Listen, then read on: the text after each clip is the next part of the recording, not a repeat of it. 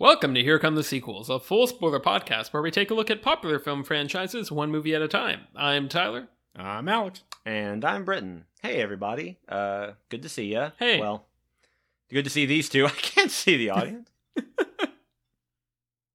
How we doing? We're here. We are Mhm. here, and we're gonna record a dang podcast. That's right. So help us, God. Cast. God, cast. So, okay. Now, Alex suggested before we recorded, he was like, guys, there should be a section of the show where we pitch movies. I think Tyler has already started this with the So Help Us God cast. And I don't know exactly what that looks like. No, I think we call it Godcast, and I think it's about what genre? Because my first thought is like, can we do like a what's one of the like Skype social media horror movies? Sure, like Unfriended. Unfriended or, for sure. I think it is Unfriended. I think you're exactly right. Yeah. My first thought is something like that, like, oh, it's a podcast, but it kills you. Like, Sure. Something like that. But like, it's Godcast. So it blesses you. So like, yeah. So can you make a like, can it be like an exorcism angle here, or is it, Okay. or do we swing in the other direction and make it a sort of Hallmark, Christian film sort of thing? I gotcha. I think regardless, because of the strong thematic elements that we're talking about here, I think Mark Wahlberg should be the star. Just I like agree. like Father Stew. Mhm. I think as well. Now I'm picturing the sort of art for Godcast, and it is a microphone with a halo. Mhm. Not that does God have a halo? Well, Guys, let's just talk about it. Let's just yeah. just get let me into pull this. out Revelation here. Yeah. And let's just talk a bit about how Whether God has a halo. how the Lord's plan involves podcast. That's And true. That's how Yeah. we're all going to be saved. This, I think, got off to an appropriately strange start. I think so. Uh, And I don't we're know. talking- Yeah, go ahead. we're talking about Lightyear. That is the movie we're talking about. I wouldn't say it's. Um, You said Revelations. I wouldn't say this is exactly Lamentations, but it's somewhere between the two. Although there are a lot of revelations in this movie. Yes. And Buzz gets saved. That's correct. This is a weird movie. We'll talk about it. Alex, what are the? I have no transitions out of any of that conversation. Just lay it on us. You should have just said Alex and gone completely silent. Please, Alex. Help Lightyear us. from 2022 is directed by Angus MacLean, and it has a 75% critic score on Rotten Tomatoes and an 84% audience score. And we're legally obligated to do this movie, I guess. Yeah, it is part of the Toy Story franchise, as it tells you in the opening title. Opening I mean, title cards, I guess, right? epitaph. Yeah, the epitaph on this franchise's tombstone. Yes. But I will say one of the things that I think works for this movie, I will say this. I think the way they frame this movie as belonging into that universe, I don't think works. I also don't know what would be a better way to do that. So Just don't. yeah, but before I even say that, I feel like Toy Story 4 does more to, I don't know, damage, or is more of an affront to the Toy Story story, because that is a literal like continuation of those characters' journeys. Right. Fortunately, you can stop at 3 and you're good, you're clean, you're done. You don't need it Unless you're Alex. But I don't hate whatever. hate Toy Story 4. But this one is vestigial. Like, this is a part sold separately. Yes. It is not it doesn't affect the Toy Story movies, and the Toy Story movies do and don't affect it in ways that are strange. Yes. But like this has no bearing on the other movies. So therefore, the fact that I wasn't crazy about it doesn't really bother me, because it's not like you took this is a Toy Story movie that I didn't like. It's like, no, right. This is just like a thing. This is just like another toy. I think that's a good place to dive into it, because much like the Godcast, this is a movie that doesn't really know what it's trying to do, I feel. The opening 5 minutes.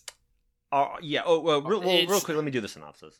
Oh, right, sorry. Yeah. The synopsis of Lightyear, as if you didn't know. Legendary space ranger Buzz Lightyear embarks on an intergalactic adventure. He goes to one planet. Alongside ambitious recruits Izzy, Mo, Darby, and his robot companion Socks. As this motley crew tackles their toughest mission yet, they must learn to work together as a team to escape the evil Zurg and his dutiful robot army that are never far behind. Kinda. that was several half truths. Yeah, that's sort of a like, you know how they develop toys based on a movie, because when they only are kind of working with that's like the plot they gave the toy makers. Yes. When they were kind of like, we're still working through this, we can't reveal everything that's going on in the movie, but like, here's the outline. This is for like the movie novelization of Lightyear. They send you that. And you're like, oh, okay, intergalactic, so a lot of different planets, and not just one gray-green one. So yeah, we start with a title thing that says, I think it says in 1995, Andy bought a Buzz Lightyear based off a movie that he saw. Yeah. This is that movie. Yeah. And I think just that alone, like, fine. Like, that's like, okay, you know, you can kind of do what you want with that. It makes sense to me.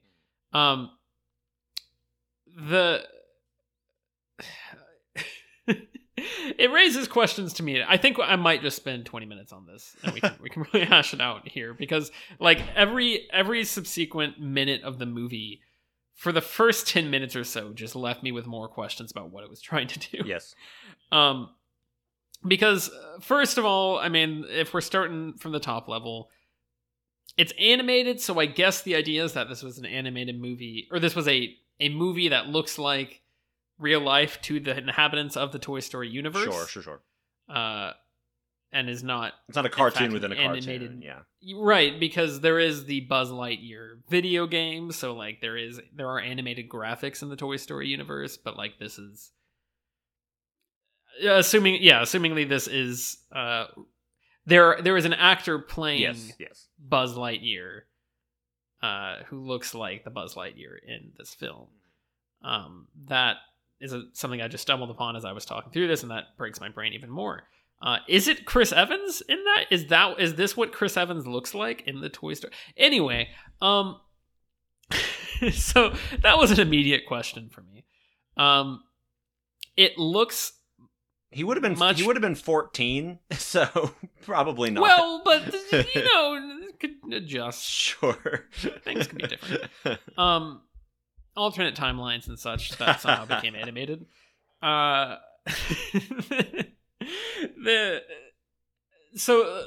was one thought I had upon seeing that. Also, the movie looks... If I'm imagining the movie is using special effects, the movie looks a lot better than it should for a movie made in 1995. And obviously I have to put that through the animation filter. But like, the movie looks to me how I would imagine, or rewind that. I would imagine the movie looks to the inhabitants of this universe similarly to the way Avatar looked like to our universe when it came out. Okay. That's kind of how I feel the visuals would translate. Yeah, I got that. Based on how good this... Because the movie does look really good. I should say that. That's probably the best thing about it for me. Really gorgeous. Pixar is still kind of top of the game in that regard. It looks quite nice. And we can talk about some of the specific moments that stand out for that. But yeah, I think for one, you know, it raises questions to me about where is the movie industry in relation to our universe? Like, is the 1995 Toy Story universe movie industry, is that like more developed than ours? Like, is it farther along? Because obviously the meta is that this was made in 2022 in our universe. But they're not really trying to replicate the feel of something that would have been made in 1995. I realize I'm reading a lot into something that they were just kind of like, we're just going to slap this at the beginning and just call it a day because we don't feel like explaining why we made this movie. But it's all there. It's all the questions are on the table because they have put this random title card at the beginning. I feel like I just got a glimpse into the writer's room for All Mankind. This is incredible. Like it breaks my brain a little. I'm surprised. I'm actually kind of surprised that you were so kind of hung up on that specific element. I feel like there are sometimes there are things similar to that in other movies that you kind of just let slide. Sure. Well, so I think that's a good transition. By the way, it bugged the heck out of me for like the first 15 minutes. I was like, wait, this doesn't make what? And, so at a certain point, I was just like, I'm gonna give this the Eternals treatment here. I'm gonna completely discard the opening 30 seconds and say it didn't happen. Yeah. Well, which did also bother me. But I kept thinking, so is there a Darby toy? Is there a socks toy? Is there, and then how? Yeah, I will say I like that Buzz at the opening of this movie says a lot of very similar dialogue to what he says when he shows up at Andy's room. I like that. Unfortunately, we all knew they were going to say To Infinity and Beyond 14 times because it's a Toy Story movie. Mm-hmm. But I like that he says the, like, no sign if the air is breathable and all this stuff. It's like, oh yeah, that's what he says in the first Toy Story. And he says, "You're mocking me, aren't you?" Which is a great joke from the first Toy Story movie, but not the kind of joke that's like, oh, you worked it in. You asked if that was the boogeyman and you ordered a martini. You know what I mean? It feels like that worked a little more for me and makes sense why that Buzz, when he still thinks he's the quote real Buzz Lightyear, the true Buzz, that he would say that all was nice for me. Yeah, I honestly have the feeling that opening description was added last minute. Yes, I agree. That comes off to me as, oh, people aren't super excited for this movie because it doesn't feel like it's related to Toy Story at all. Like, it's to the point where it may as well not even be a Buzz Lightyear movie. Like, it has... And I feel like that was just a last-ditch attempt to be like, no, this is how it's connected. Doesn't matter if it doesn't make sense or not. I say that. They have a running gag making fun of Buzz's narration, and that doesn't feel like a 1995... Like, if this is supposed to be the first Buzz Lightyear movie, if this is the origin movie, they wouldn't be making fun of that. So, I want to get into that. I have theories. You mentioned that. I feel like there was a trailer that had a very similar description of what this movie was early on. Oh, maybe. I don't know. I didn't follow the marketing for this one that closely. Because I remember it sticking out to be and kind of being like, this is odd. What's happening here? But basically, what we're trying to get at is that this movie makes no attempt to feel like a movie that would have come out in 1995. It doesn't feel like it fits in the timeline there. And like I said, it doesn't feel like it's really a Toy Story movie in any way, shape, or form. Aside from, we have a character named Buzz Lightyear, and he wears the outfit at some point in the movie. Right. I'll get into that. I have thoughts. I think I want to set aside the how do the toys tie in, and why does this feel, if I'm sort of no prizing why this feels like it doesn't match up with a movie that would have come out at this time. I have thoughts on that. I want to put a pin in that. Sure. That's a whole other rabbit hole. Talking about the actual movie. And putting aside the silliness of that opening card, we kind of get this immediate set of like different genre touchstones that don't really combine into anything, because first of all, the Space Rangers sort of play like and come across like Halo soldiers. Sure. Which I like. I think that's neat, and that's an angle I would not have thought of for looking at the Buzz Lightyear suit. I mean, like, all right, what's that about? Because they got the laser swords, and like they're big and chunky. They're sort of Space Marine kind of like shoot 'em ups. Like, I think that's a neat angle. I like that.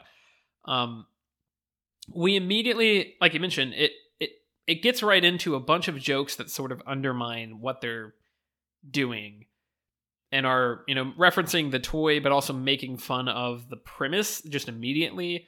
Like, they don't like the Rookie, and like there's stuff going along with that. There's just a lot of really silly things that it immediately comes across like trying to undermine a silly premise, which doesn't really work because the premise, we don't really have a lot of movies that are like, this is the genre version of Halo or Mass Effect. Like, if I make, like, it's a genre that exists in video games. Yeah. We don't really have a lot of movies that do that in film. Right. And so that was immediately really strange to me, that it was like, oh, it feels like it's trying to play on tropes. And I know that some of that's just, it's a kid's movie. It's got kid humor. There's a lot of really standard generic humor that I'm not super used to from Pixar movies, and that bothered me. We can get into some of that. There's a lot of just like, this is not funny. Yeah. Because it is aimed at children. Entirely. Tyler just sitting there, literally no like stone. Pretty much. The whole time. I was like, okay. Anytime just anyone opens their mouth, that wasn't funny. But I do agree though. Like, but for a few moments, the humor is very flat. It's not like offensive. It's not. It's just like, yeah, that's what a joke is. That's joke shaped. That's I laughed maybe twice at the cat, and I did not laugh for the rest of it. Yeah. I do want to talk about socks. Yeah, which is, I think, only jarring because Pixar is so good at not doing that. It's weird to have it pivot this hard into like, the script feels like it could be the script for, the script insofar as the dialogue at least feels like it could be the script for, I don't know, any generic, like, we just kind of formed a kids movie in a lab and shoved it out and made $300 million, whatever. It's weird. Yeah.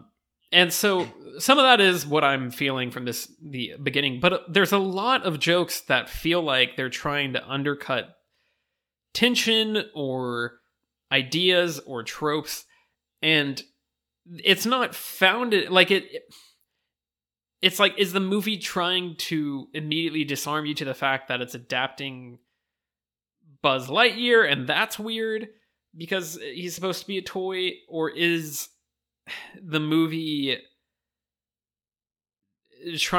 worried that people aren't going to take the fact that it does have a fairly serious plot seriously? I don't understand why it immediately gets to work on being like, oh, they're not going to take this isn't going to make sense to anybody, so we have to like chop it up and sort of make it more palatable. Like, I don't know what the goal is there, because I think if you just start with a serious, this could be a movie that you start with a serious introduction that is all about action and them fighting vines, and he's saying all the quotes and everything, and then you really pivot into the humor.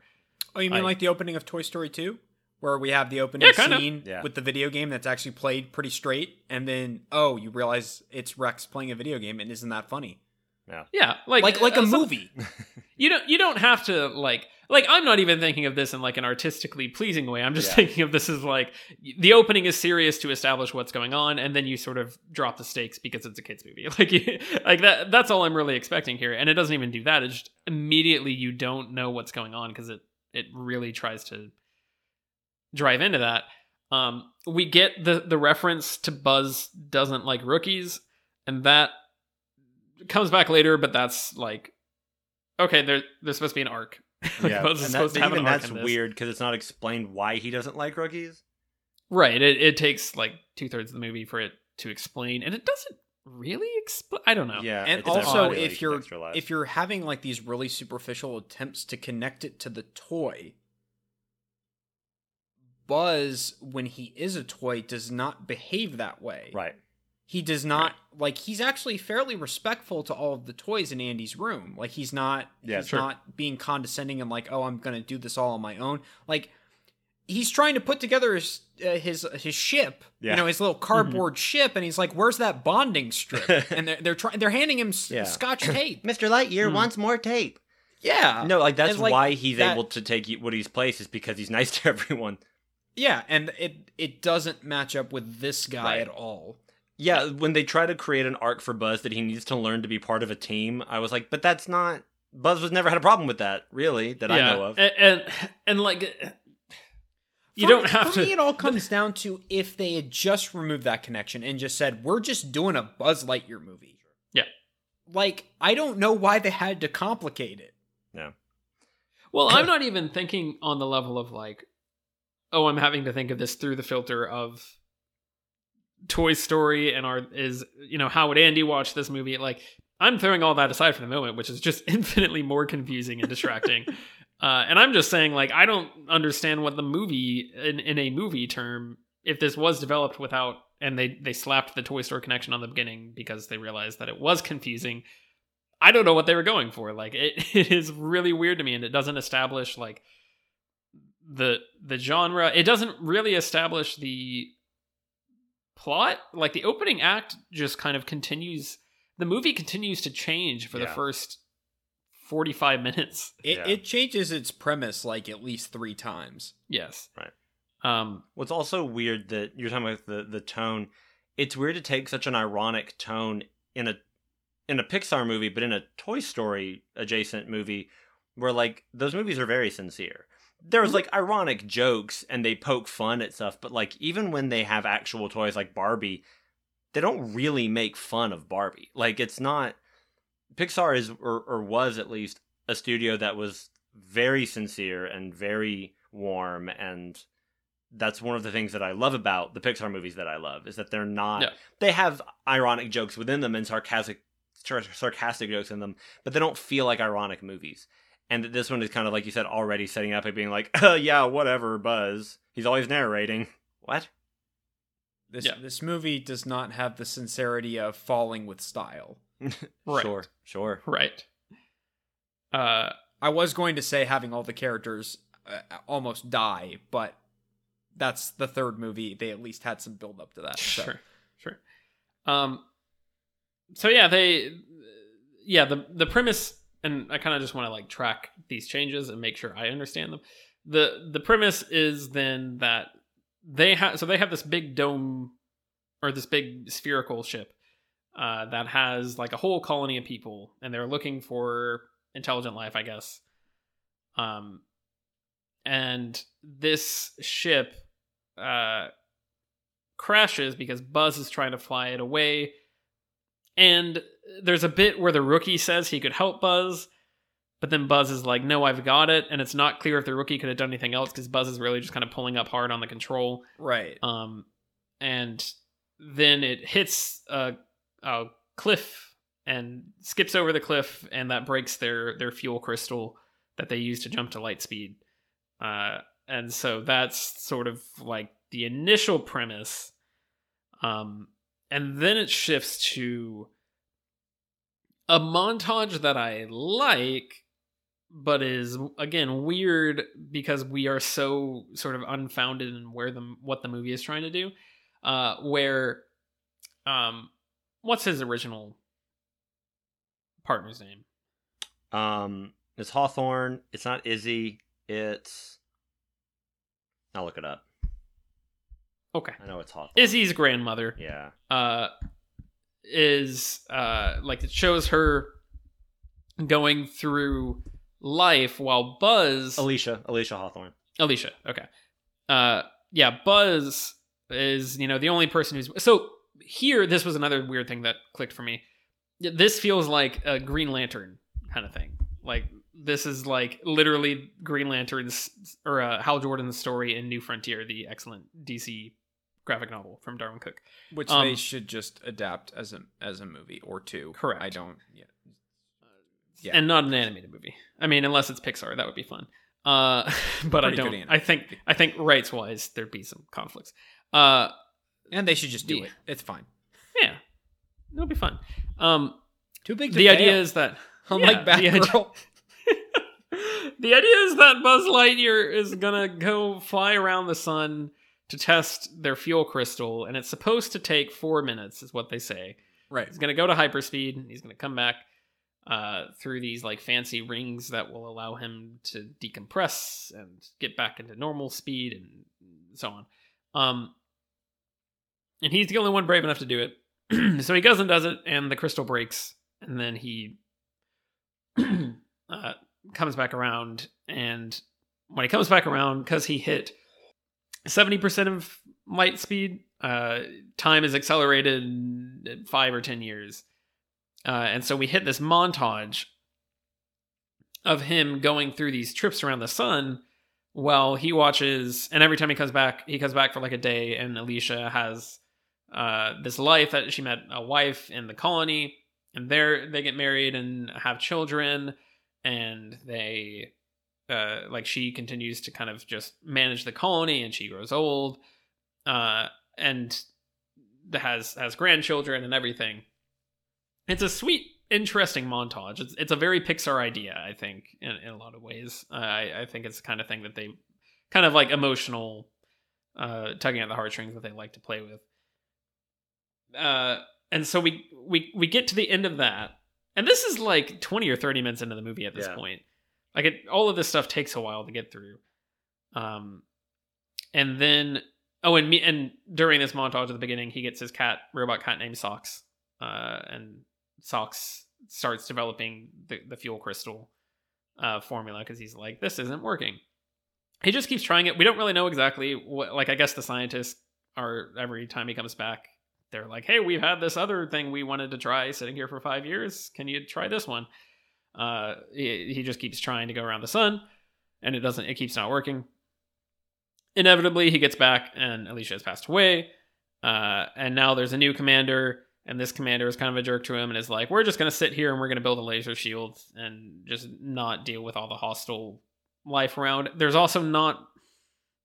They get grabbed by vines sometimes. There's not otherwise a super clear danger to living here, because there are bugs that are there.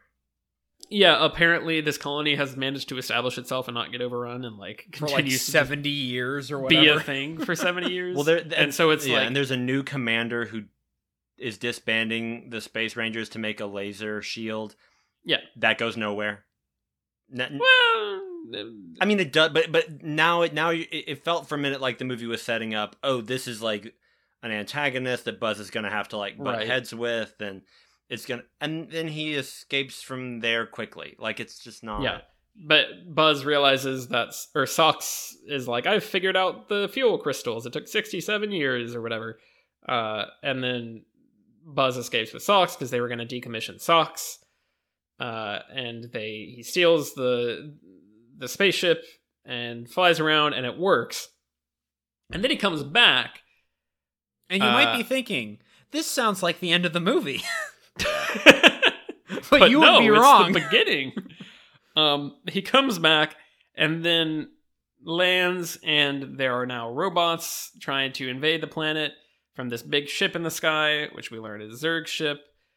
And he meets Izzy, who is Alicia's granddaughter, and who he saw in a flashback, not a flashback, but a recorded holo video with Alicia. And then he meets this ragtag crew that becomes his new crew for the movie, but he doesn't like them because they're all rookies, or worse than rookies, because they're like a junior group of Rangers who aren't Rangers because they don't have space. I don't know. Then they fend off a robot and stuff. And meanwhile, we learn that the laser shield is up because of the Zurg robots. So that's working. I don't even know. Like, I want to continue on getting into some more of this, but like, it just is so insane. And like, it stops here and just becomes like, okay, it's action. They're trying to get to Zurg's ship to blow up Zurg's ship, and Buzz is learning to trust the team and whatever. And we can get into all that, but like, that is so dense and like stacked on top of each other, and just like not like there's no point at which you're like, oh, this is the movie, right? Like it finally hits that point at the end of all that stuff I just said, and I think it's literally like 45 minutes. This is like a 2-hour movie, just about hour 50, yeah. And it just takes so long to get to a point where it's like, okay, this is the status quo for the rest of the movie. Like, this is where we're stopping. And I think there's like, you could do something with that where like the entire movie is, I mean, sort of like a Groundhog Day thing. It's almost like there's a 10-minute section in the movie that becomes Groundhog Day, sort of. Yeah. Or a Groundhog Day type. And if that was more of the movie, if that was like the entire beginning, then I think you could do something there with like, that's how it establishes that he's a man out of time. You know, I think there's something about the name Buzz Lightyear where they're trying to make it be like, oh, to infinity and beyond. He's, traveling throughout time, and like, he's a man adrift. He also is now basically Captain America because he's 70 years ahead of, or 70 years behind his time. So that's a whole other weird thing. That's why they cast Chris Evans. Or that's literally, I thought why they did that storyline. Right. Like, which came first, the chicken or the egg? The poster. Yeah, like, the poster came first. Pretty much, but there's just so many weird grab bags of things just thrown in a blender right there. Yeah. And the smoothie it tastes off. Well, and it isn't blended. Tyler, you in discussion of Halloween 2018, you mentioned having tried the Coke coffee or coffee Coke, whichever one it is, and how it didn't taste blended. It tasted like I was having both of those things at the same time. Yes. And this movie is like coffee Coke Starburst pizza candy flapjack. Yes. On a stick. And there's a hint of steak and somewhere. And just a meat. Just a hint of steak. And I would argue that the multiple premises of this movie don't need each other. The movie that we land on didn't need a time travel, multi-generational, I'm watching everyone else's life go by thing. Yes. And the Buzz doesn't trust rookies makes no sense. Like, we kept hopping to different things, and it felt to me like people, and this comes down to joke, this comes down to story, this comes down to anything. People just kept coming in and going, what if there was this kind of character? What if there was a rookie with a silly name? And that's a joke. That'll get us a few closer to our joke quota. What if there was a Taika Waititi character? Yeah. What if there was like a mean old lady, but she's fun and violent? Mm. Great. Like, they just kept, and even the tugging at your heartstrings thing felt to me like an imitation of Pixar. It felt like, oh yeah, we're supposed to do something like that. We'll do this. And I like Uzo Aduba, but I never connected enough to Alicia or to their, like, it felt like they kill Alicia and then spend the rest of the movie explaining why that was actually a sad thing. The Buzz keeps talking about their relationship, and and also if Buzz was so okay with having a co-captain teammate, why is he so afraid or hesitant to be part of a team? Like, the things don't connect, and I felt like people kept just leaning in and pitching ideas, and they went, yeah, we'll do that. And like, there was never a true through line vision. That is a movie right there. Is Buzz crash lands with this colony.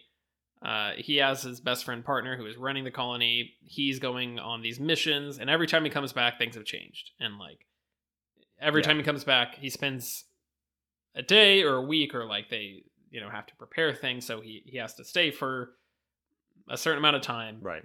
And he discovers everything that's changed, and he talks to different people, and like, you do that's a cool premise. Sure. If you do a movie that is like, what if it's Groundhog Day, but instead of every day is the same, every day is changed by 3 years. Right. Like everyone's aged. And so he's talking to people and he's seeing what's changed in their life.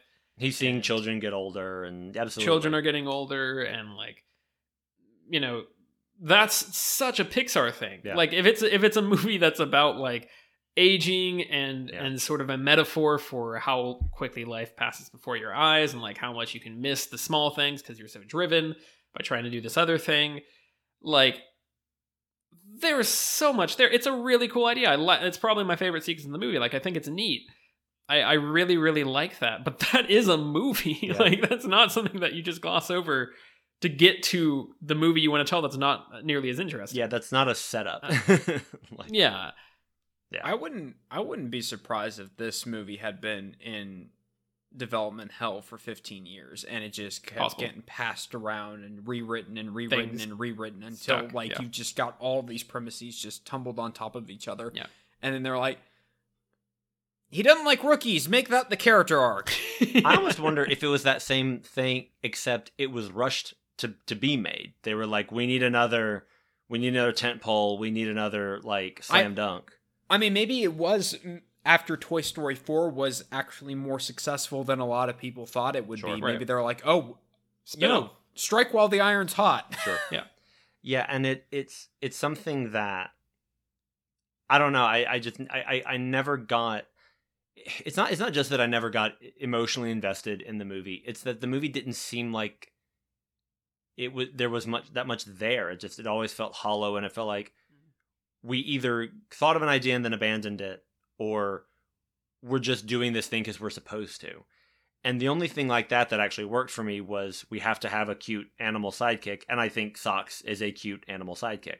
Sure. I like the character. I don't think Socks is all time for me by any means, but Socks is genuinely cute. A lot of the Socks humor plays like a sort of knockoff version of Doug from Up, where it's like, we're just going to do a lot of cat jokes. And I liked the animation of Socks like pawing at things and spinning his head around. And I like that he was voiced by someone who, Peter Sohn, who like works at Pixar. He's not a famous person. I like when Pixar will do that, like Joe Ranft playing Heimlich in Bug's Life. And like, I like when they do stuff. I think Andrew Stanton voiced Crush in Finding Nemo.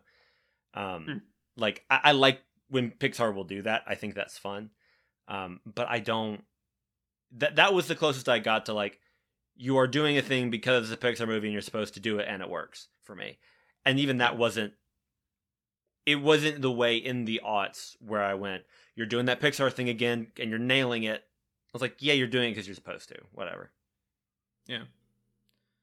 I was just very off-put by the lack of connection to Toy Story. And this all circles around just this interpretation of Buzz. And I didn't even think Chris Evans he's fine, but I didn't think it was like an amazing performance or anything. I thought it was very, very standard to me. It's a movie. It's a neat kind of evocation of Tim Allen without just doing a Tim Allen impression. Yeah, I liked that, yeah. And I like the idea that in this universe, Tim Allen did the voice for the toy. Sure. Because they couldn't. It's one of those things where, like, in video games, they can't get the original voice actors, so they get like someone who can sound kind of like him. I actually didn't like that. I thought that was a little disrespectful to Tim Allen and he's someone I respect a lot. Yeah. No, I know what you mean. I completely know what you mean. Whatever. We reviewed the Santa Claus movies. I think that speaks for itself.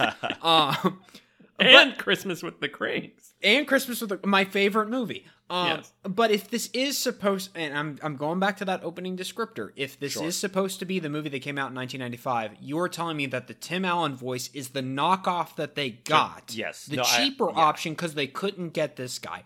I think that's maybe not intentionally, but I do think that's disrespectful. No, I do know what you mean. And I do agree, because I did have that same thought of like, so wait a minute, what does this say about the Buzz we get in the yeah, and movies? I think the actual, we can, I don't know, maybe this is a good jumping off point to get into, like, again, getting into some of the Toy Story connections and like how the movie is weird about that. you could make the argument that the toy sounds different because the toy, as toys normally do, they don't, even if they are playing an actual recording of the line, it doesn't sound the same. So you could make an argument that is specifically how Toy Buzz sounds, and that's just how it be. So you're telling me that Tim Allen voice is a disfigurement of Chris Evans's voice? Correct. I think the problem is the Tim Allen version is all across the product placement in the Toy Story universe. It's that is the version of Buzz that is on Andy's bed sheets. That is the version that is in the video games. This does not make sense. I'm sorry, it just doesn't. Also, what Tyler is saying is that Tim Allen is Chris Evans after he broke time. Tim Allen is a future Chris Evans. Okay, I actually think that might have been a little clever if spoiler the old loop year. Spoiler, we have older Buzz in this movie. If they got Tim Allen for that actually would have been great. But they kept it under wraps until the movie came out. Okay, that might have been something. That actually could have been cool. Yes. Christmas with the Caps. I think what if Chris Evans had started doing all of Tim Allen's roles now, and this is all just Chris being like, I want to be the Tool Man. He can be Santa Claus. I'm the Tool Man now, dog. He's got a beard and stuff. Look, he's already competing for last Chris standing. I mean, last man standing. Like it's it's 1 degree removed, really. That would be great. And Jungle 3 Jungle. Jungle 3 Jungle. Yep, more jungle. Shaggy Dog 3, etc. The Shaggier Dog starring Chris Evans. I think this is a good time to get into my personal theory about this movie, which is that it is a remake of either a remake, maybe not a remake, a reboot of an older Buzz Lightyear movie that we do not know of. That makes sense to me. That, I think, is the only interpretation that works because the real key here, the key to all of this is Zurg. Yeah. Right? So Zurg, in the Toy Story movies, he looks different. He's got like presumably what's supposed to be kind of a cape thing around his... It's like a skirt that goes around his legs, but like it's just plastic. Yeah. So it's just hard plastic in the movies. He also doesn't have legs. It's like the bottom, that's what I'm saying. Got to float. The bottom section. It's just like a box on wheels. Right. So it's like my interpretation of that is that maybe it's supposed to be a robot built that way. I was thinking that was like maybe that's like a flowing suit or something. Right. But the toy version is just plastic or something. I don't know. He's got like the bottom half that's on wheels, and then he's got like a big cape. That's true. Yeah. He does have a separate cape. Either way, he looks a lot different. Doesn't have legs, and he tells Buzz he is Buzz's father. Yes. Right. So that to me implies that Zurg is based on an older version of a Zurg model, and I think similarly the Buzz Lightyear toy is chunkier than the Chris Evans version in the movie. Different chin hair. Different chin hair. Looks a little different. He never really does the like purple, like space thing over his hair, where his like entire head is encased in purple. He does. It just does he do it once? But it looks different. Because in the toy, it's just like a smooth... Maybe it's at the beginning of the movie. Smooth purple, and in this one, it's like textured. And yeah. So to me, the implication that I'm getting from this is like Buzz Lightyear is the... So they go...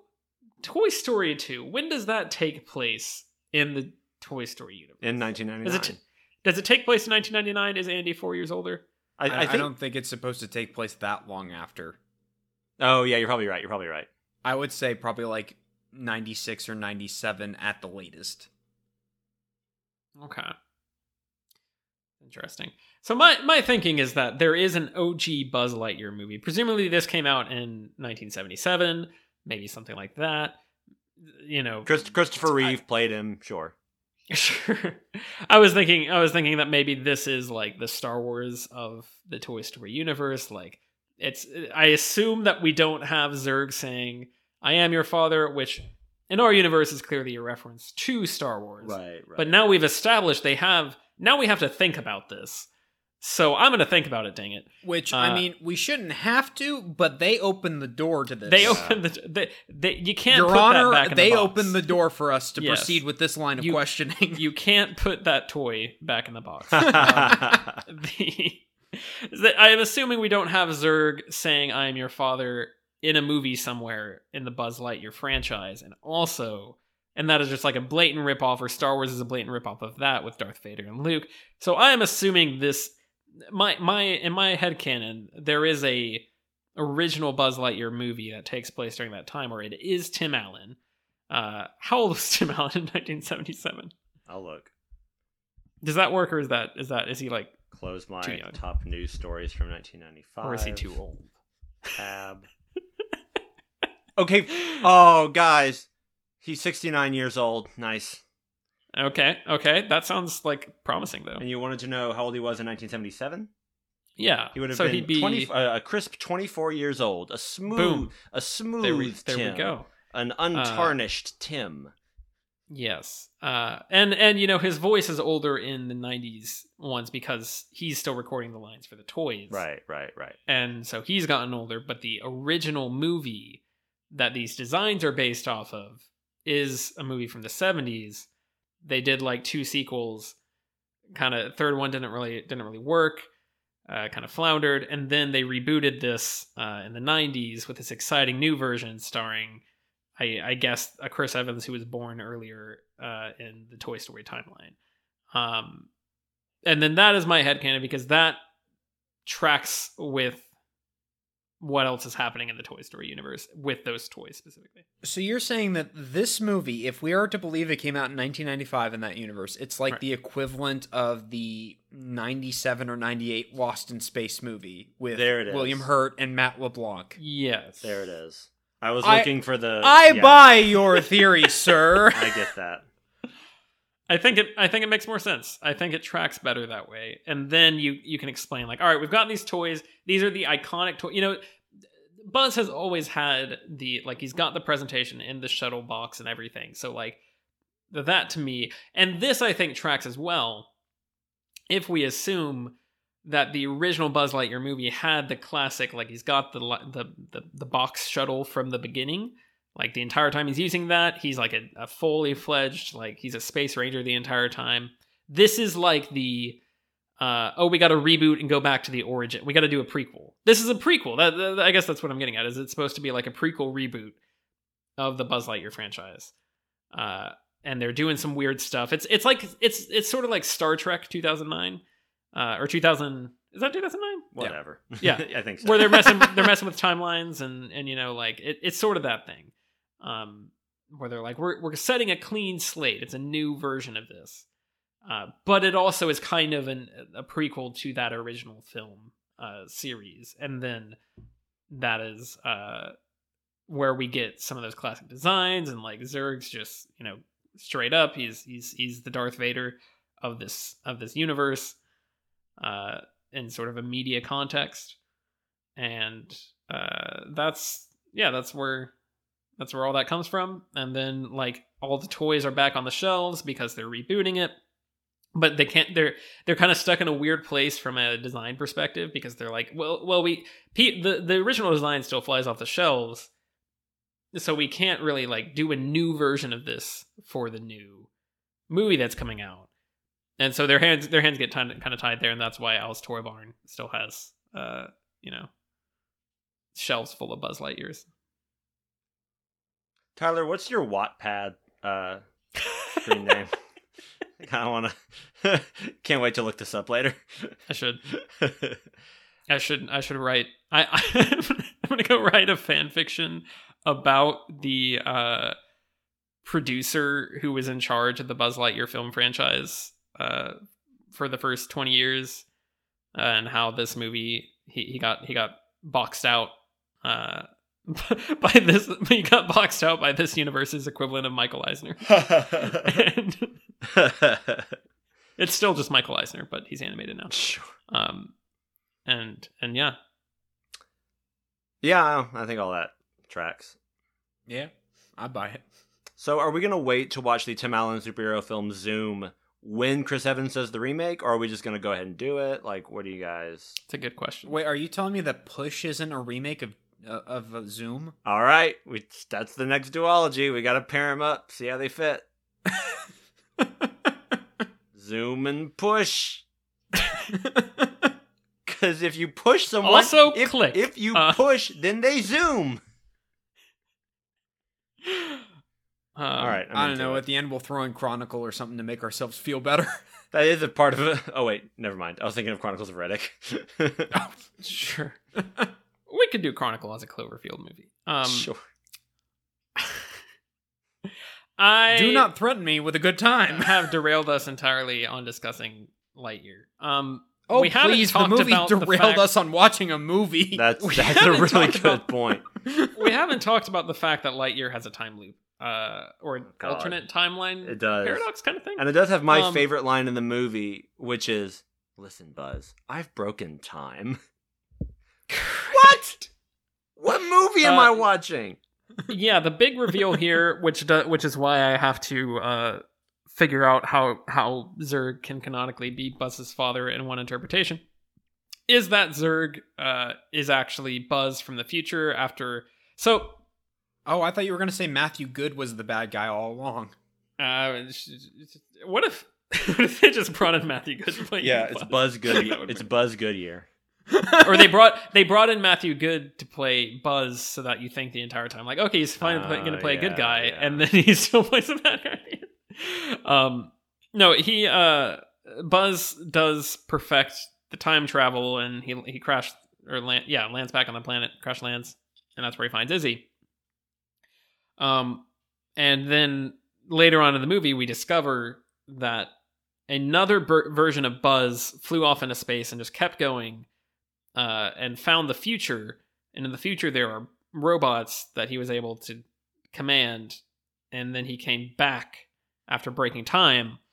Is there an explanation for that ship he stumbles across? No, he just finds it. He says he's just the future has technology you couldn't believe. There's a ship. Nobody was. I thought there was going to be a reveal that he slaughtered everyone on the ship or something. Like I was waiting for that because that seemed like a huge mystery.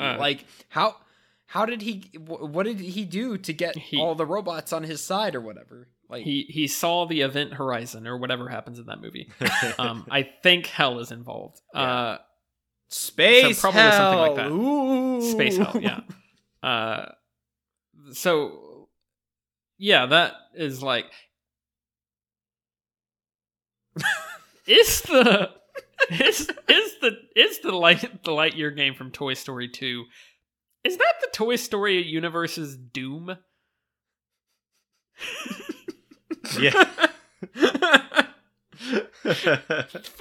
Food for thought. Something to think about. Anyway.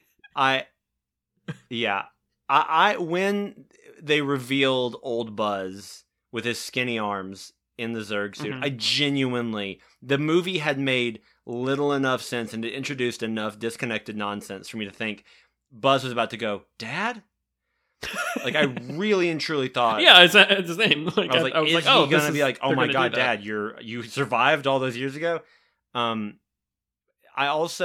He's voiced by James Brolin, father of Josh Brolin. So I'm assuming that Tyler, during this movie, during all that, kept nudging his wife with his elbow and saying, "That's Thanos' dad."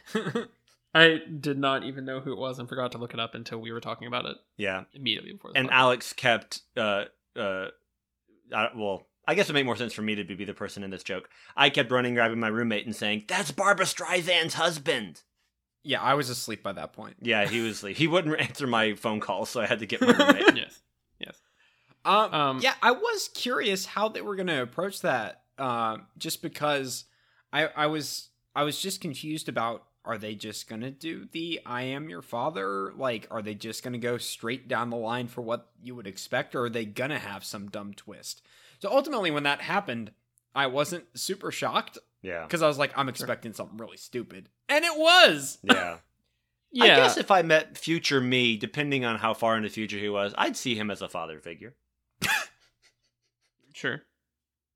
He's been more places than me, I hope. Theoretically, he has some wisdom that he's gathered over the years. Probably. And a girlfriend, right?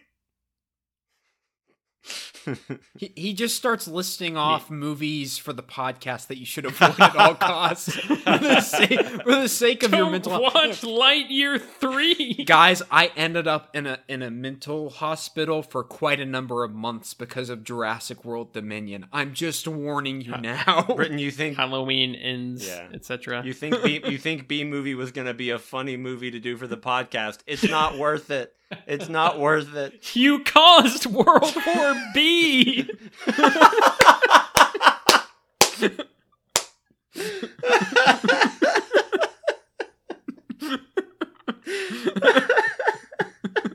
that a new sentence? I'll look that up.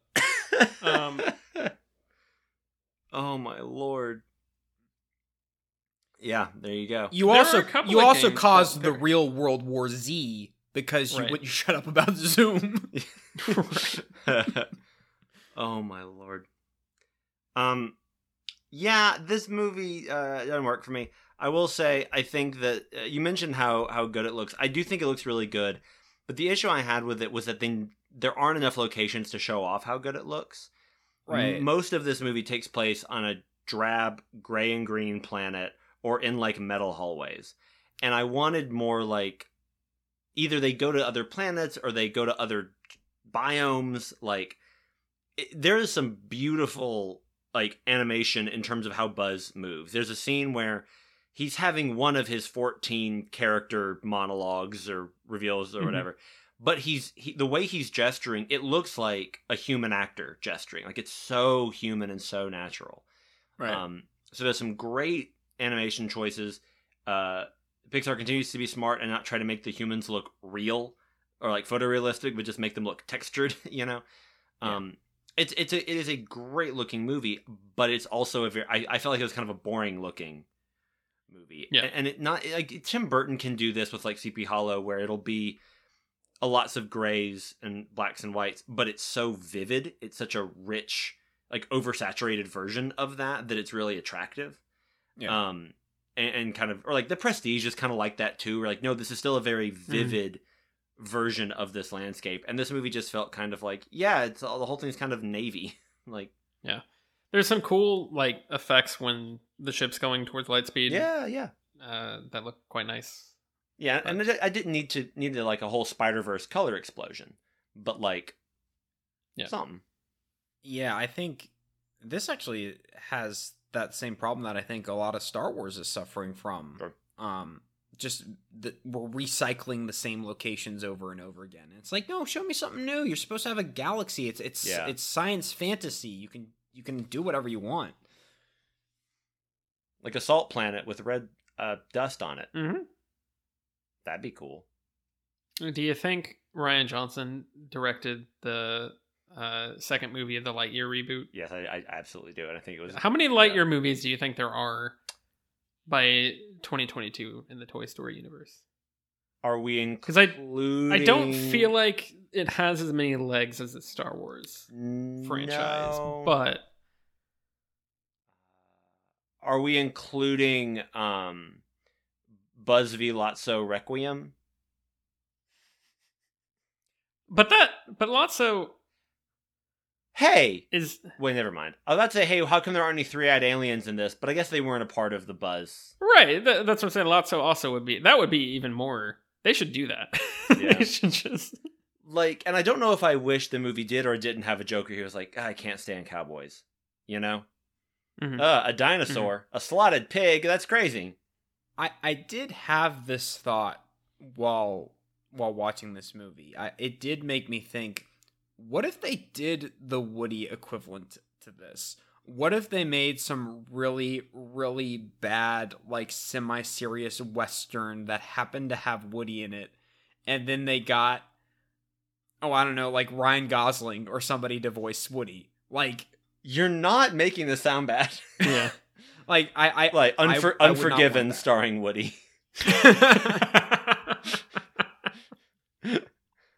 No, my mom had the same thought. She was like, "Why do they give Buzz a movie before Woody?" And I was like, "Space is hot right now. Mm-hmm.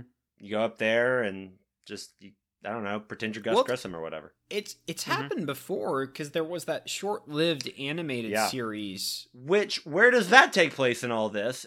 And couldn't they have somehow alluded to that? Is that did Andy watch that TV show? Also in 1995, you could have a toy line that was just a toy line. I will also say. Right. I was there. Right. You could. That show also a show from the Toy Story? Yeah. Like, the show is like hand-drawn animation. Right. But is that also in the Toy Story universe? Do they have hand-drawn animation? Do they have hands in the Toy Story universe? They have drawings. They can draw things. Yeah, surely they have hand-drawn animation. So then was that show also the Toy Story universe? I want to say they have like some intros where it is the 3D animated toys watching it on TV. I want to say there's something like that. Also, I guess they already made in the context of Toy Story, Woody has a show. Right. So, but you could make a rebooted version of that. Why isn't this Cowboys and Aliens? Mm-hmm. Is Cowboys and Aliens Woody and Buzz?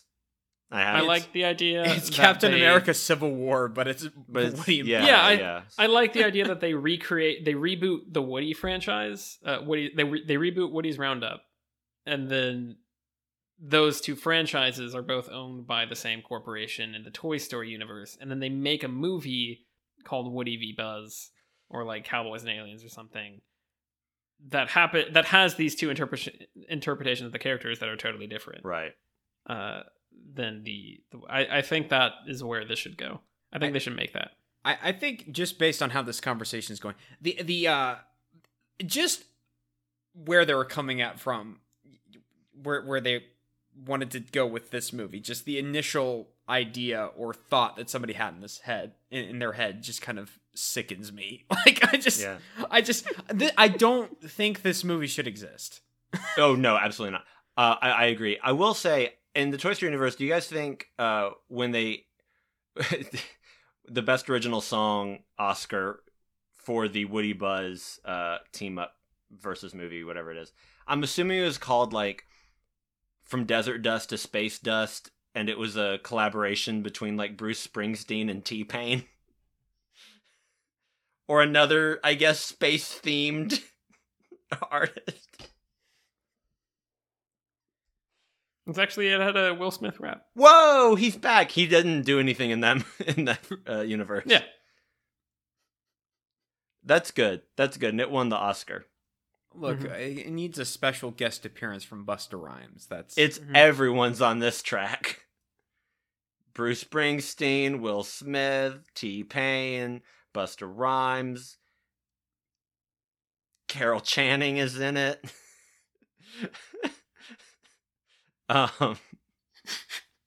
Bob Dylan.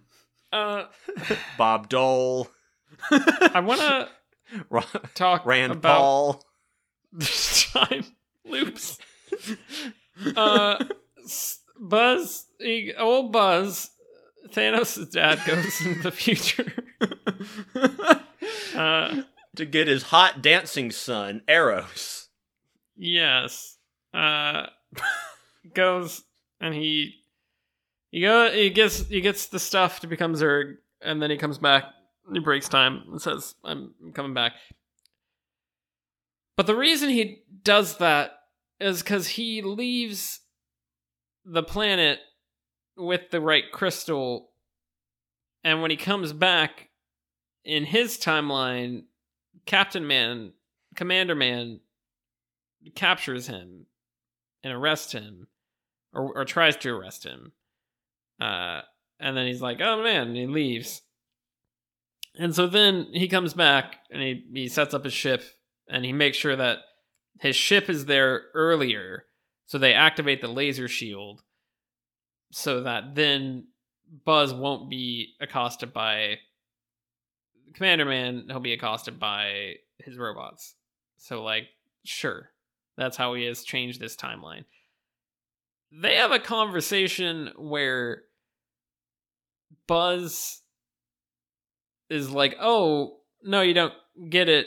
Alicia actually got to live a long, happy life and had a bunch of family, and, like, they had a lovely time on this colony, and, like, you know, everything was great. And he's like, no, that life wasn't worth it. How dare you? What? Commander Man. Captain Buzz. Just say Commander Man. But no, I'm not even talking about him. Yeah, Buzz. His name was like Butterfield or something. Buzz Brolin. Is well, you know, which is weird because I've heard that James Brolin always kills the Buzz, but maybe not. He certainly didn't in this movie. James Buzzlin? Hey, okay. Can we talk real quick? The robots say Berserk. Yeah, and that's how he gets his name.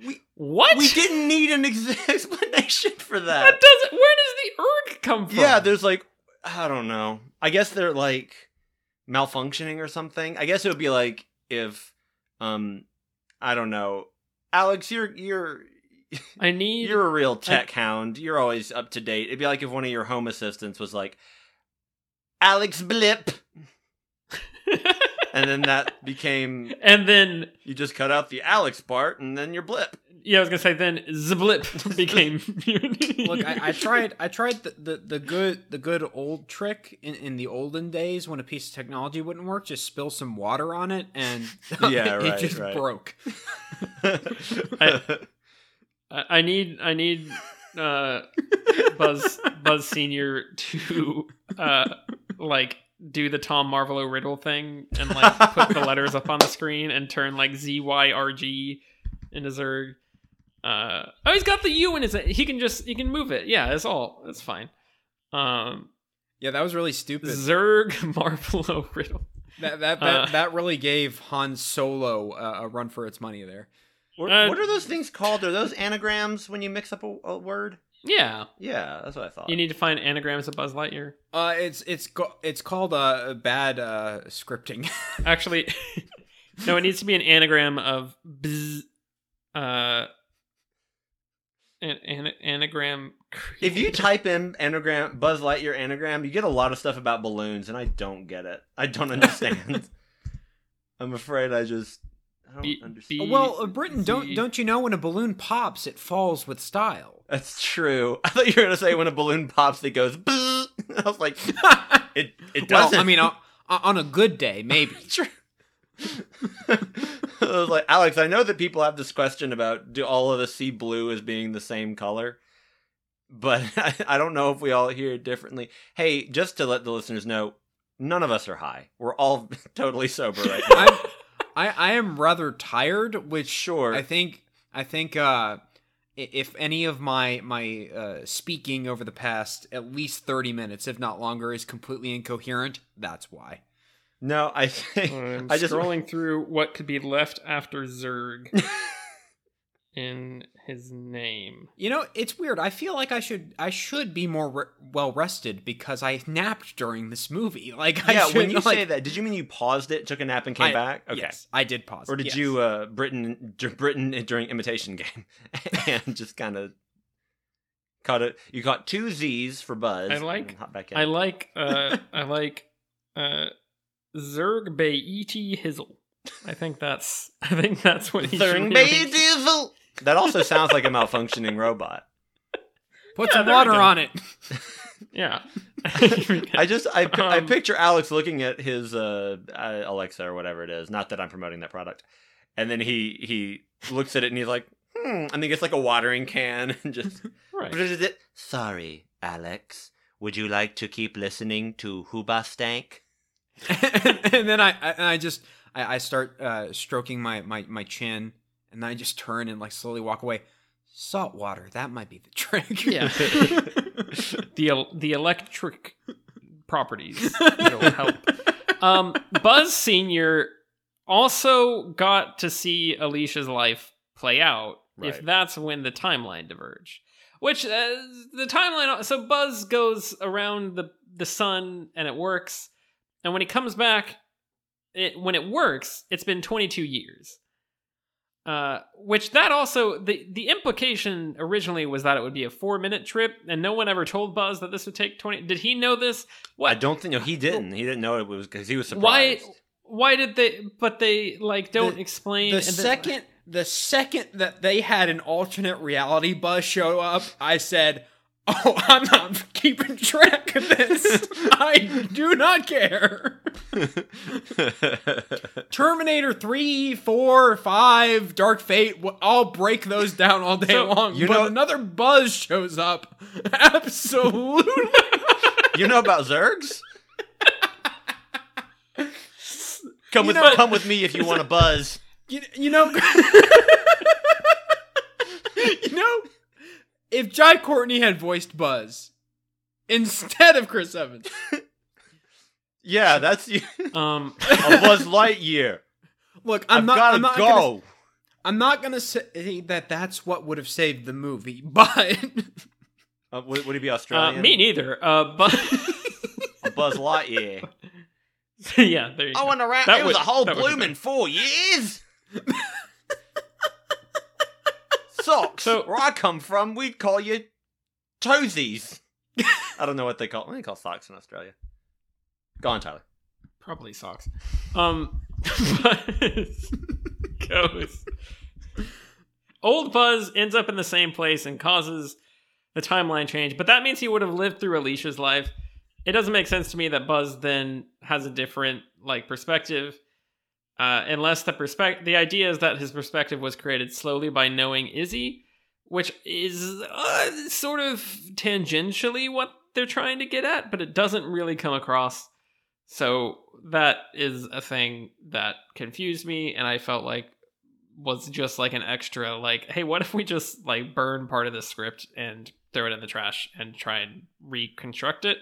It's just a little bit extra there on top of the rest. Buzz does have the line, or older Buzz, I should say, does have the line where he's like, yeah, I used up the last crystal by figuring out time travel.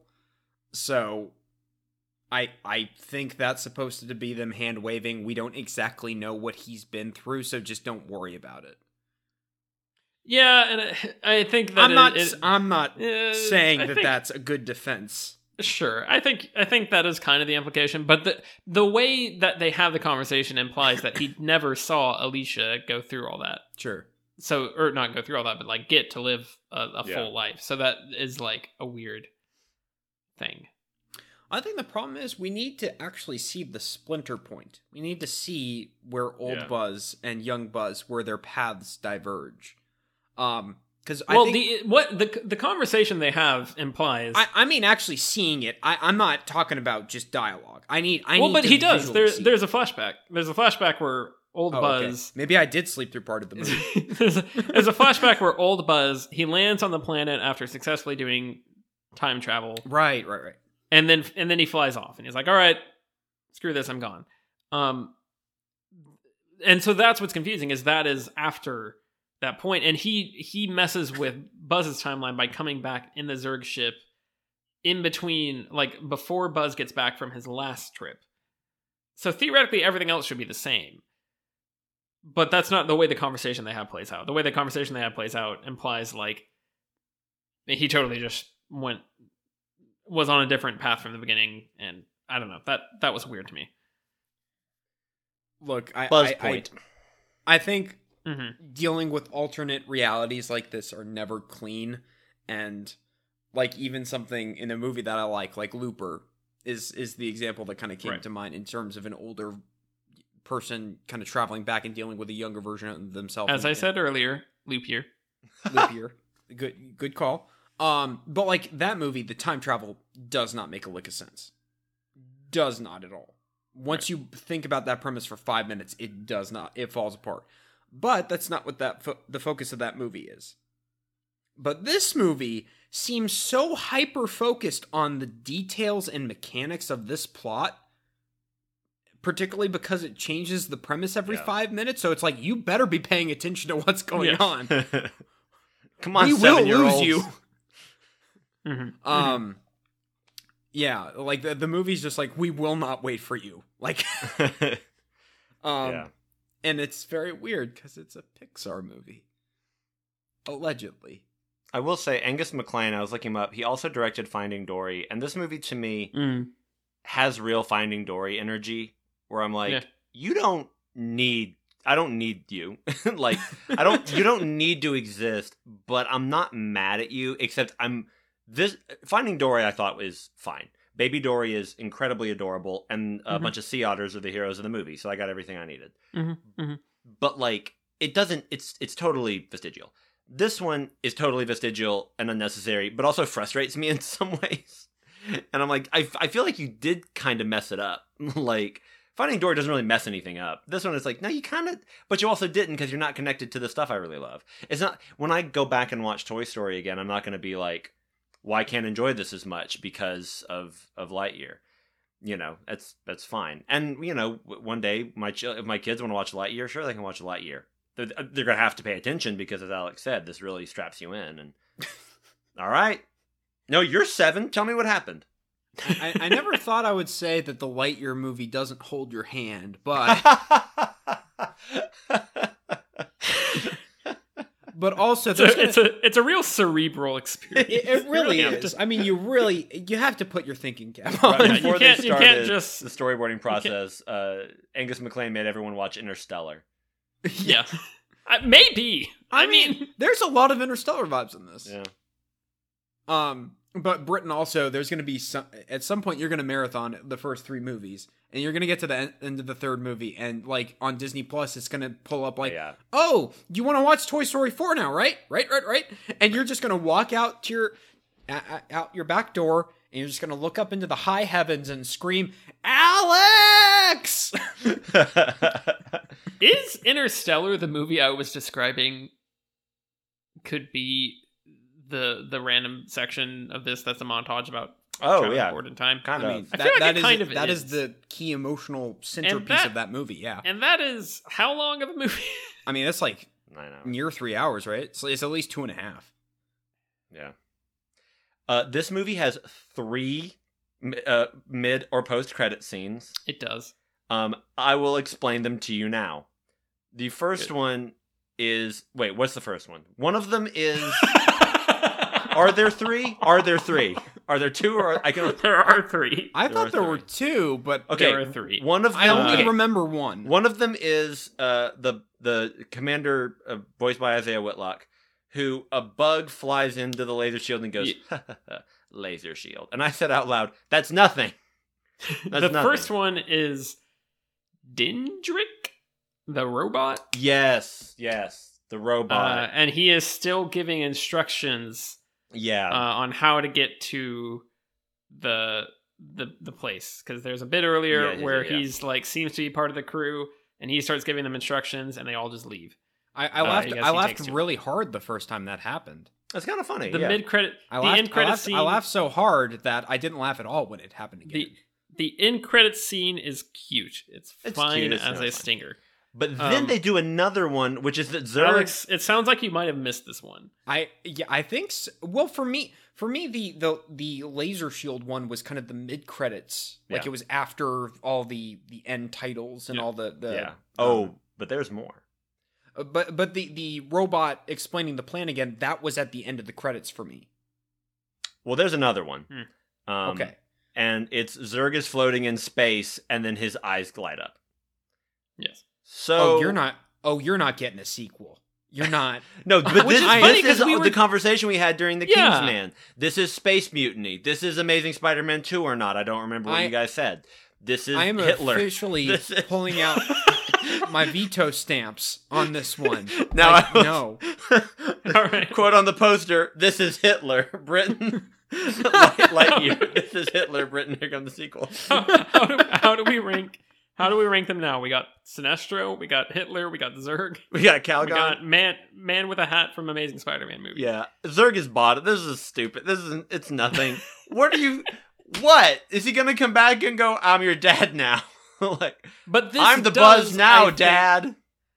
This I think supports my theory that this is a reboot Right. that is trying to angle for, Sure. refreshing the franchise and squeezing more movies out of it. That is a very, we just did a big reboot and we think we're going to make tons of money, so we're going to keep the train rolling. Yeah. That's that. What do you think the box office of this movie was in the Toy Story universe? Not great. In 95, that's hard to balance. In 95, I don't know. I think it played pretty well with faux buzz, with faux buzz groups. Look, I just Stupid. Cut that out. I just really Tyler, bleep that so everyone thinks I said something cool. I'm gonna specifically put the bleep after, like mistime it. So it sounds like you and Alex just got mad at me.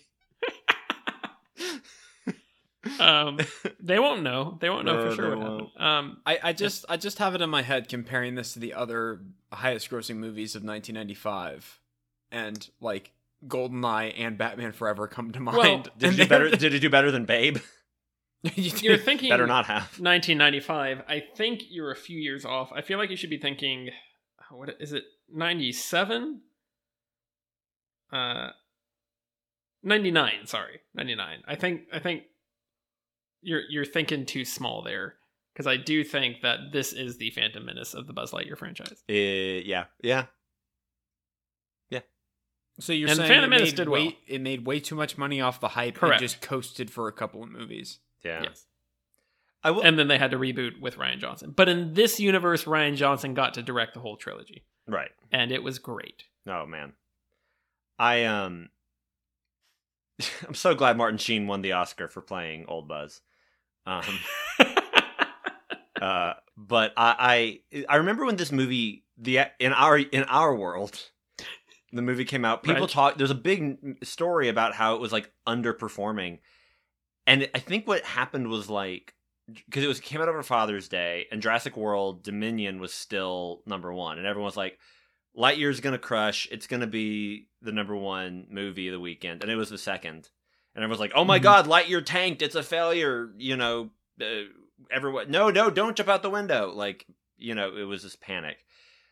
But I think what actually happened is like, it just fell a little short. It was still a hit. Like, it still made a ton of money. It was one of those things where it's like, we figured it would make 70 million and it made 65 million. It's like, it still did pretty good numbers. I think it just, if anything, continued to prove to people that we don't really want spin-off origin stories. Right. It is very strange that this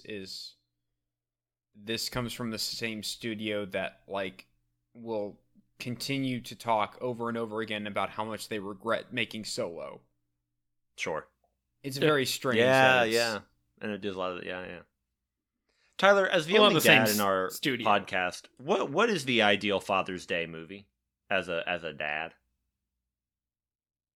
And you have to be able to bring your son to it. I don't know. I thought Lightyear was pretty good. All that said, B+. Yeah, not too bad. No, that's a good question. Tender bar. I think that's the answer that all dads spend their lives trying to understand. Like, how do you thread? Is it Indiana Jones: The Kingdom of the Crystal Skull? Sure.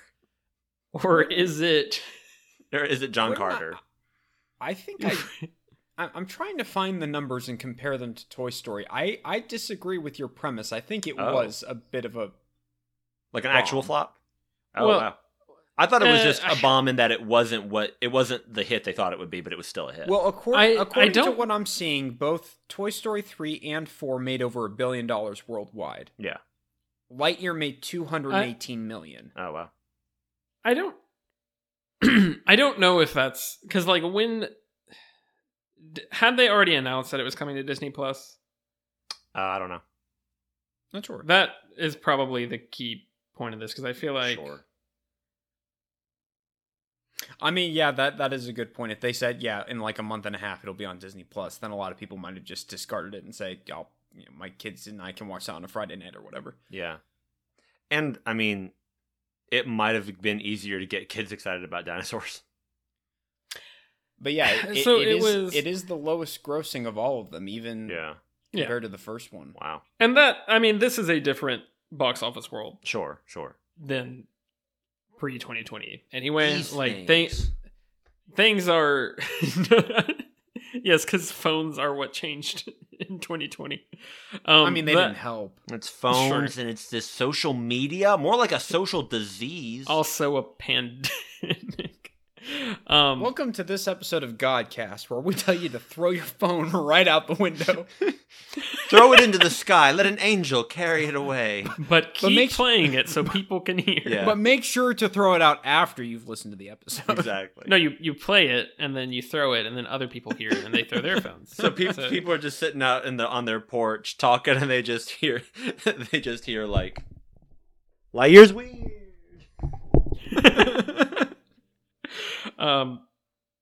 So it was released in theaters on June 17th and came out on Disney Plus on August 3rd. Oh wow. I don't know when exactly they announced that or what the timing was like, but like that is to me like I feel like that doesn't help, and also like it has to be movies that work right now have to be movies that like totally catch fire and everyone is like, go watch it. Yeah.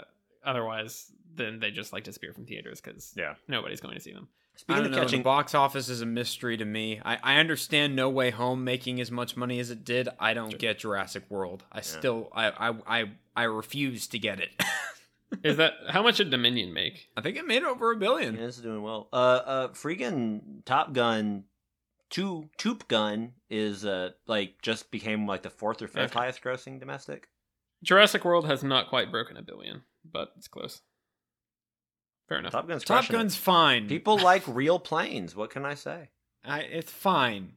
I'm the only one here who watched it. It's fine. Speaking of things that catch fire, did you guys like in the second Lightyear movie when Lee Pace played Alt Buzz? Mm-hmm. Yeah, that's pretty good. He's blue. Why do you hurt me with better movies? It's Ronan the Buzzer.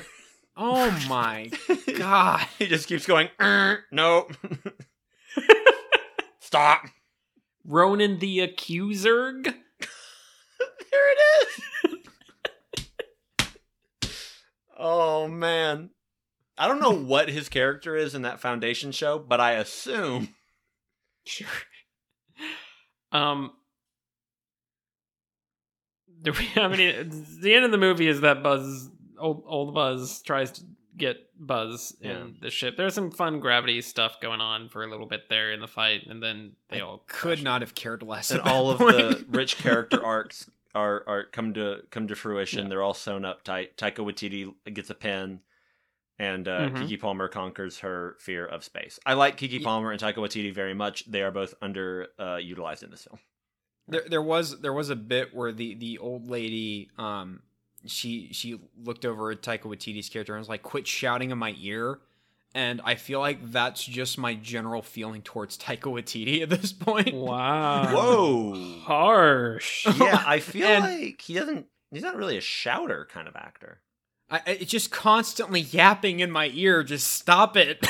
I just watch Our Flag Means Quit Death. telling your actors to improv in my ear right now. He's really good, and Our Flag Means Death is a great performance. Look, I'm obviously being hyperbolic, but I just the fact that we've got another Taika project up and coming on this podcast that I'm very apprehensive to talk about. Jurassic World Dominion. Taika Waititi is an artist that I want to like. I just haven't found the thing that I connect with. Yeah. And so when he shows up in projects like this, I'm like, no, you can do better. Free Guy.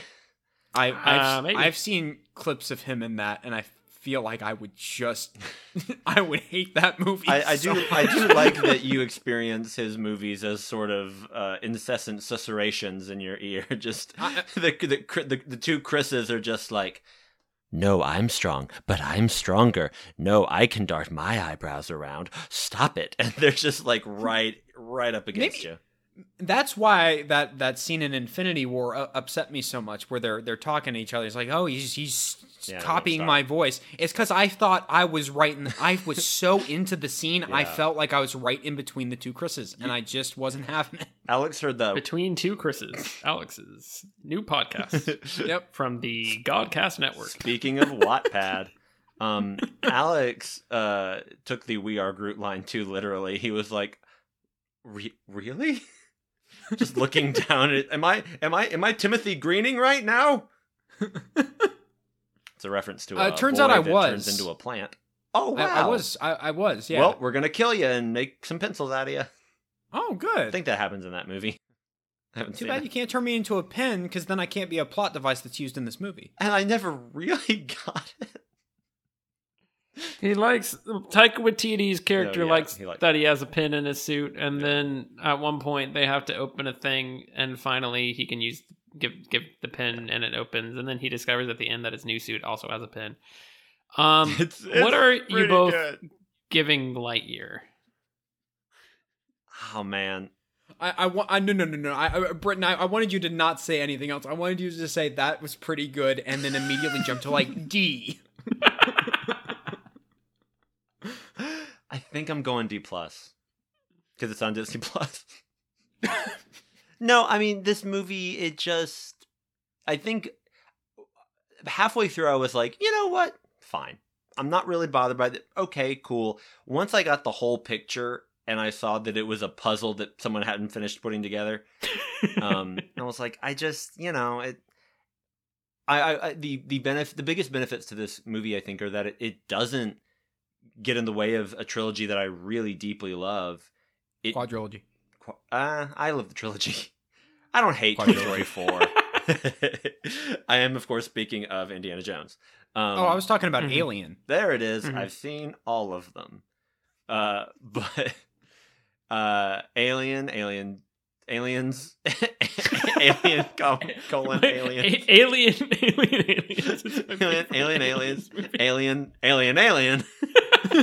and then the fourth one, which is Prometheus. But right.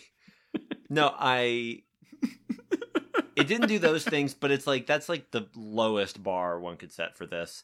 And then just as a movie unto itself, it was never, aside from Socks, I didn't feel like it ever really crested above average for me, and the whole thing just kind of falls flat. So yeah, I am not angry at this movie. I would not stop my children from watching it, but I also wouldn't go, hey, do you guys know there's a Lightyear movie too, right? I don't have kids, but one day. Alex, what are you giving it?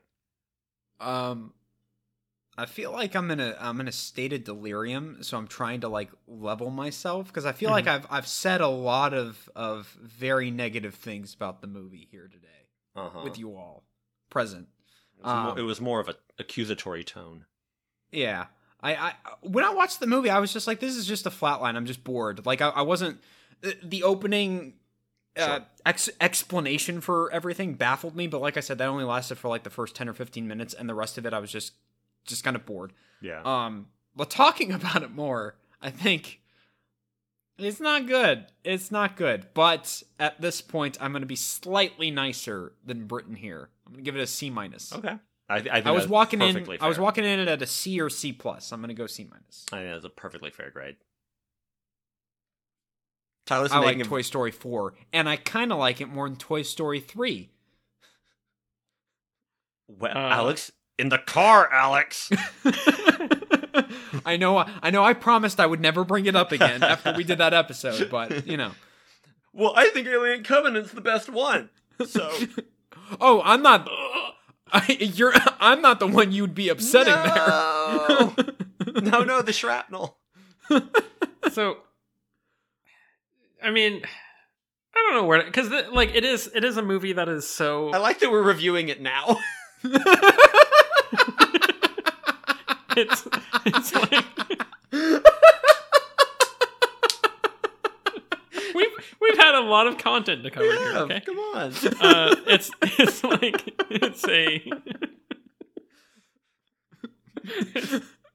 God wanted it this way, bro. One of our strangest episodes I think we've ever done. It's like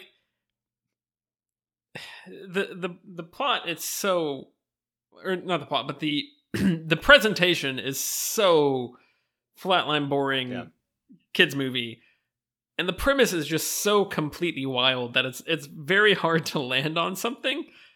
It's like, I feel like it's like a backyard roller coaster.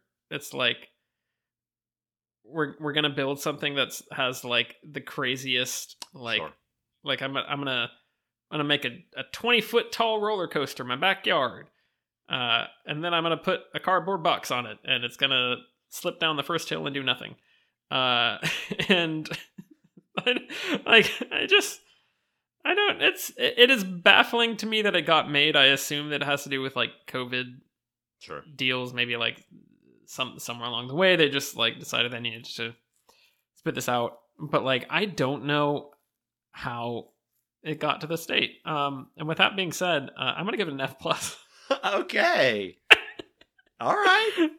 Speaking of twists, this movie broke my brain in new and interesting ways. This podcast is the Zurg suit, and when it opens up, Old Buzz is an F+. That is what we're really doing on this podcast. Is we are looking to explore the weirdest concepts and sentences that we can conjure in the English language, and that was one of them. What that we found it. That's our like. We just solved the Blue's Clues at the end of the episode. It's my favorite Douglas Adams book. It's the Blue's Clues at the end of the episode. What kind of world do we live in where I'm the nicest one to Lightyear? I could not tell you. You didn't go far enough into the future. Yeah, you didn't ride the Lightyear. I mean, I'm gonna run into my future self, and he's gonna be like, should have given it an F. And he's got one arm. I don't know what to tell you, man. That's your writing arm, right? Yeah. Yeah, I should have written F. yeah. Ironically, future Britain and future Tyler call me Right Ear. We're all still friends. We're all still friends, though. That's pretty good. They get pretty good chuckles, and I just cry. And you're like, oh yeah, same. You're like, me too, brother. And you go to high five, and he just kind of stares you down. In all fairness, I've laughed so much on this episode, I have been brought to tears. No, same. Sure. So I have no idea how to transition into my recommendation for this week, but I think it's perfect that way. Okay. Did you finally watch 400 Blows? Is that where you're going with this? No, well, kind of. I'm gonna. So Schindler's List. You watched the prequel 399 Blows. Exactly. Well, that's the 400th color is Blows. Because it's just like, Tyler, I ran out. Tyler, sometimes I worry about you having to edit all this. This is going to be a nightmare. Yeah, I mean, that would imply that I edit. Yeah, he doesn't really he's more just sort of mixes. I'm sort of the watcher too. whatever nonsense we unfold here. I am going, my recommendation this year, this is my recommendation for 2022. Take it. Speaking of tears, I'm recommending the Taylor Swift album Evermore. Okay. Partially because it's the only like new piece of art that I consumed in its entirety since our last recording.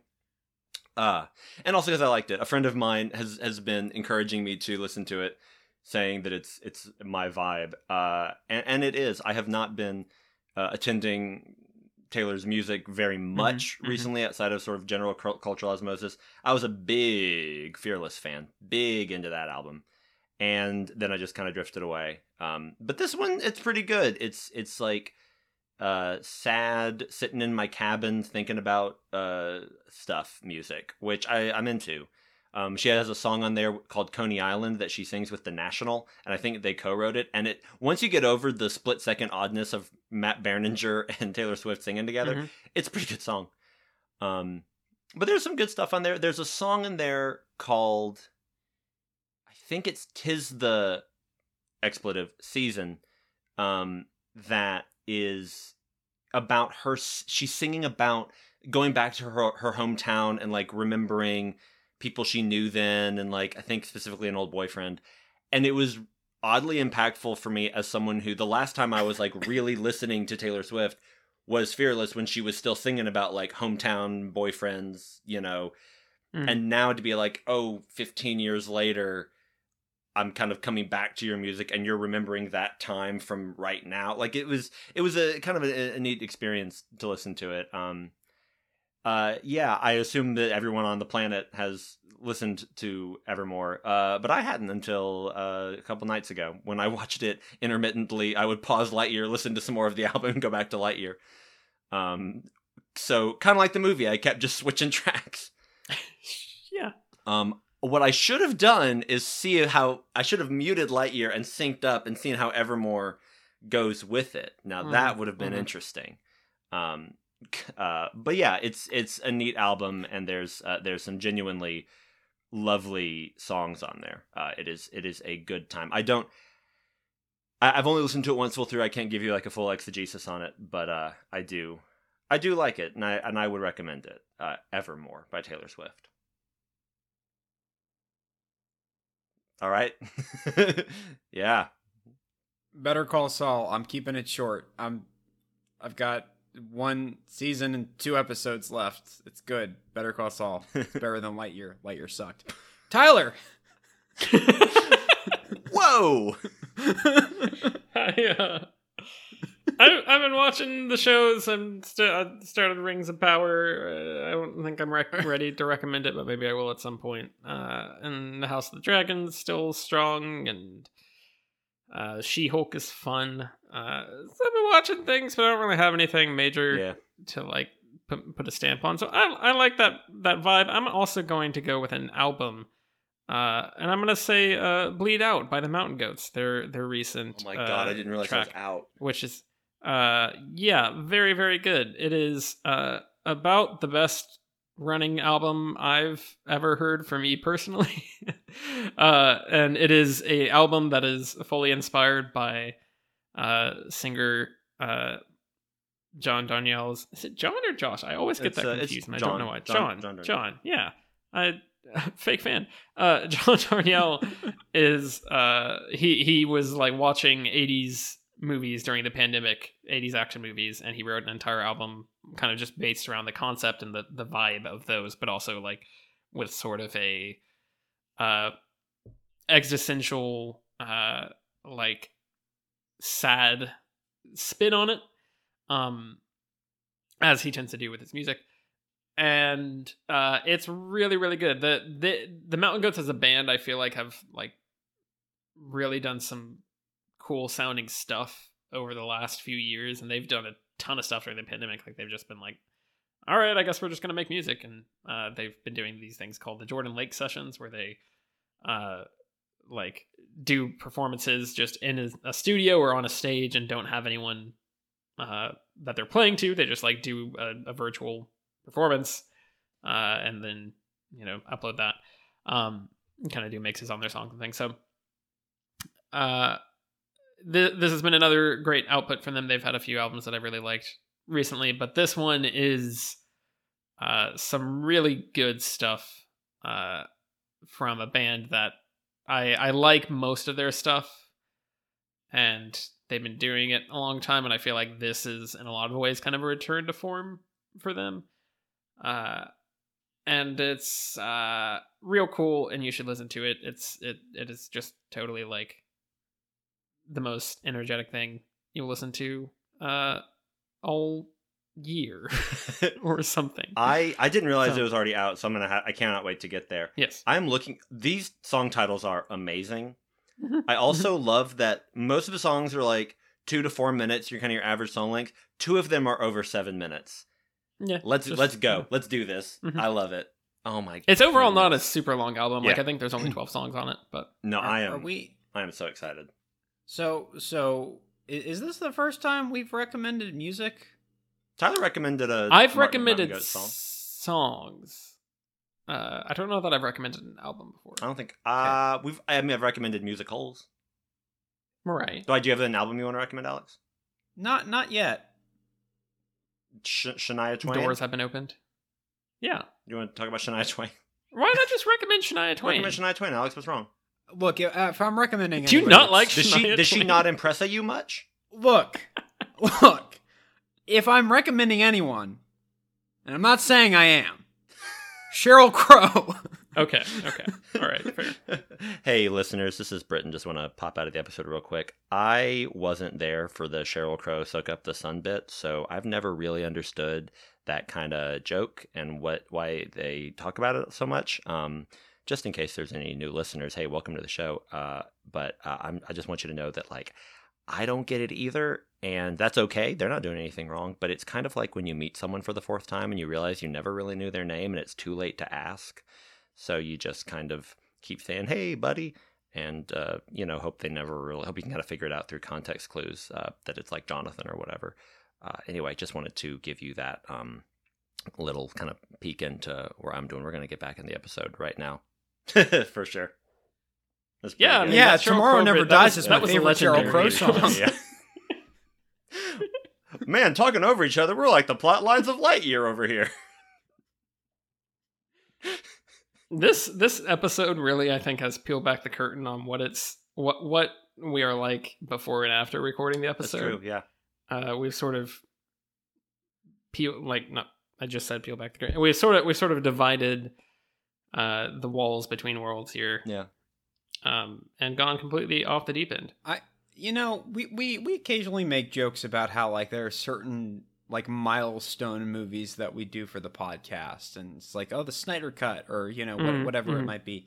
I feel like a changed man after this. I can't put my finger on why. Go back and listen to the last hour and 45 plus. Maybe you'll find an answer there. I probably won't. Somewhere in there was the turning point, yeah. If you want to see if that continues to be the case next episode, you can listen to us, probably wherever you're listening right now, but also on herecomesequels.blogspot.com. We are on Twitter at HCTsequels. You can email us at herecomesequels@gmail.com. I do not have any new memes to describe to you, and I'm very sad about that, so please do send some memes in. If not, I will find some, and you don't want to know, you don't want to see, you don't want to know what kind of memes I will dredge up from like 2007. So, be wary of that if you don't send in some memes. And yeah, that's, where you can find us. We are on all the podcast apps. So that, that we have talked for an hour and 40. I think we are. Do we have to keep this going until we pass the runtime of Lightyear? No. Because I feel like we're close. Well, Rotten Tomatoes does say it's an hour and 40 minutes. I know sometimes they've been inaccurate with these things, but we might be in the clear. Unless Tyler has to cut out 15 minutes of material from the episode. I think Disney Plus said hour 49 on the thing, on the page. I wasn't paying attention to the time code while I watched it. Maybe there's an extended edition with more jokes. Yeah, the unrated cut of Lightyear. The good jokes. Right, yeah. John Ratzenberger is not in this movie, and for a long time he was in every Pixar film. So, and Alan Tudyk wasn't in it either, and he's kind of become that for Disney. So I think we found the answer. Well, I mean, this movie's bad, so I mean, he was in Cars 2, probably. Cars 3? Is there a Cars 3? Yeah, there is. There is. And they were going to try to fix some of the creative problems they ran into in Cars 2. No, but there really is. I think Michael Keaton's in it. Oh, well, that will help. The second one. It's called Car Point.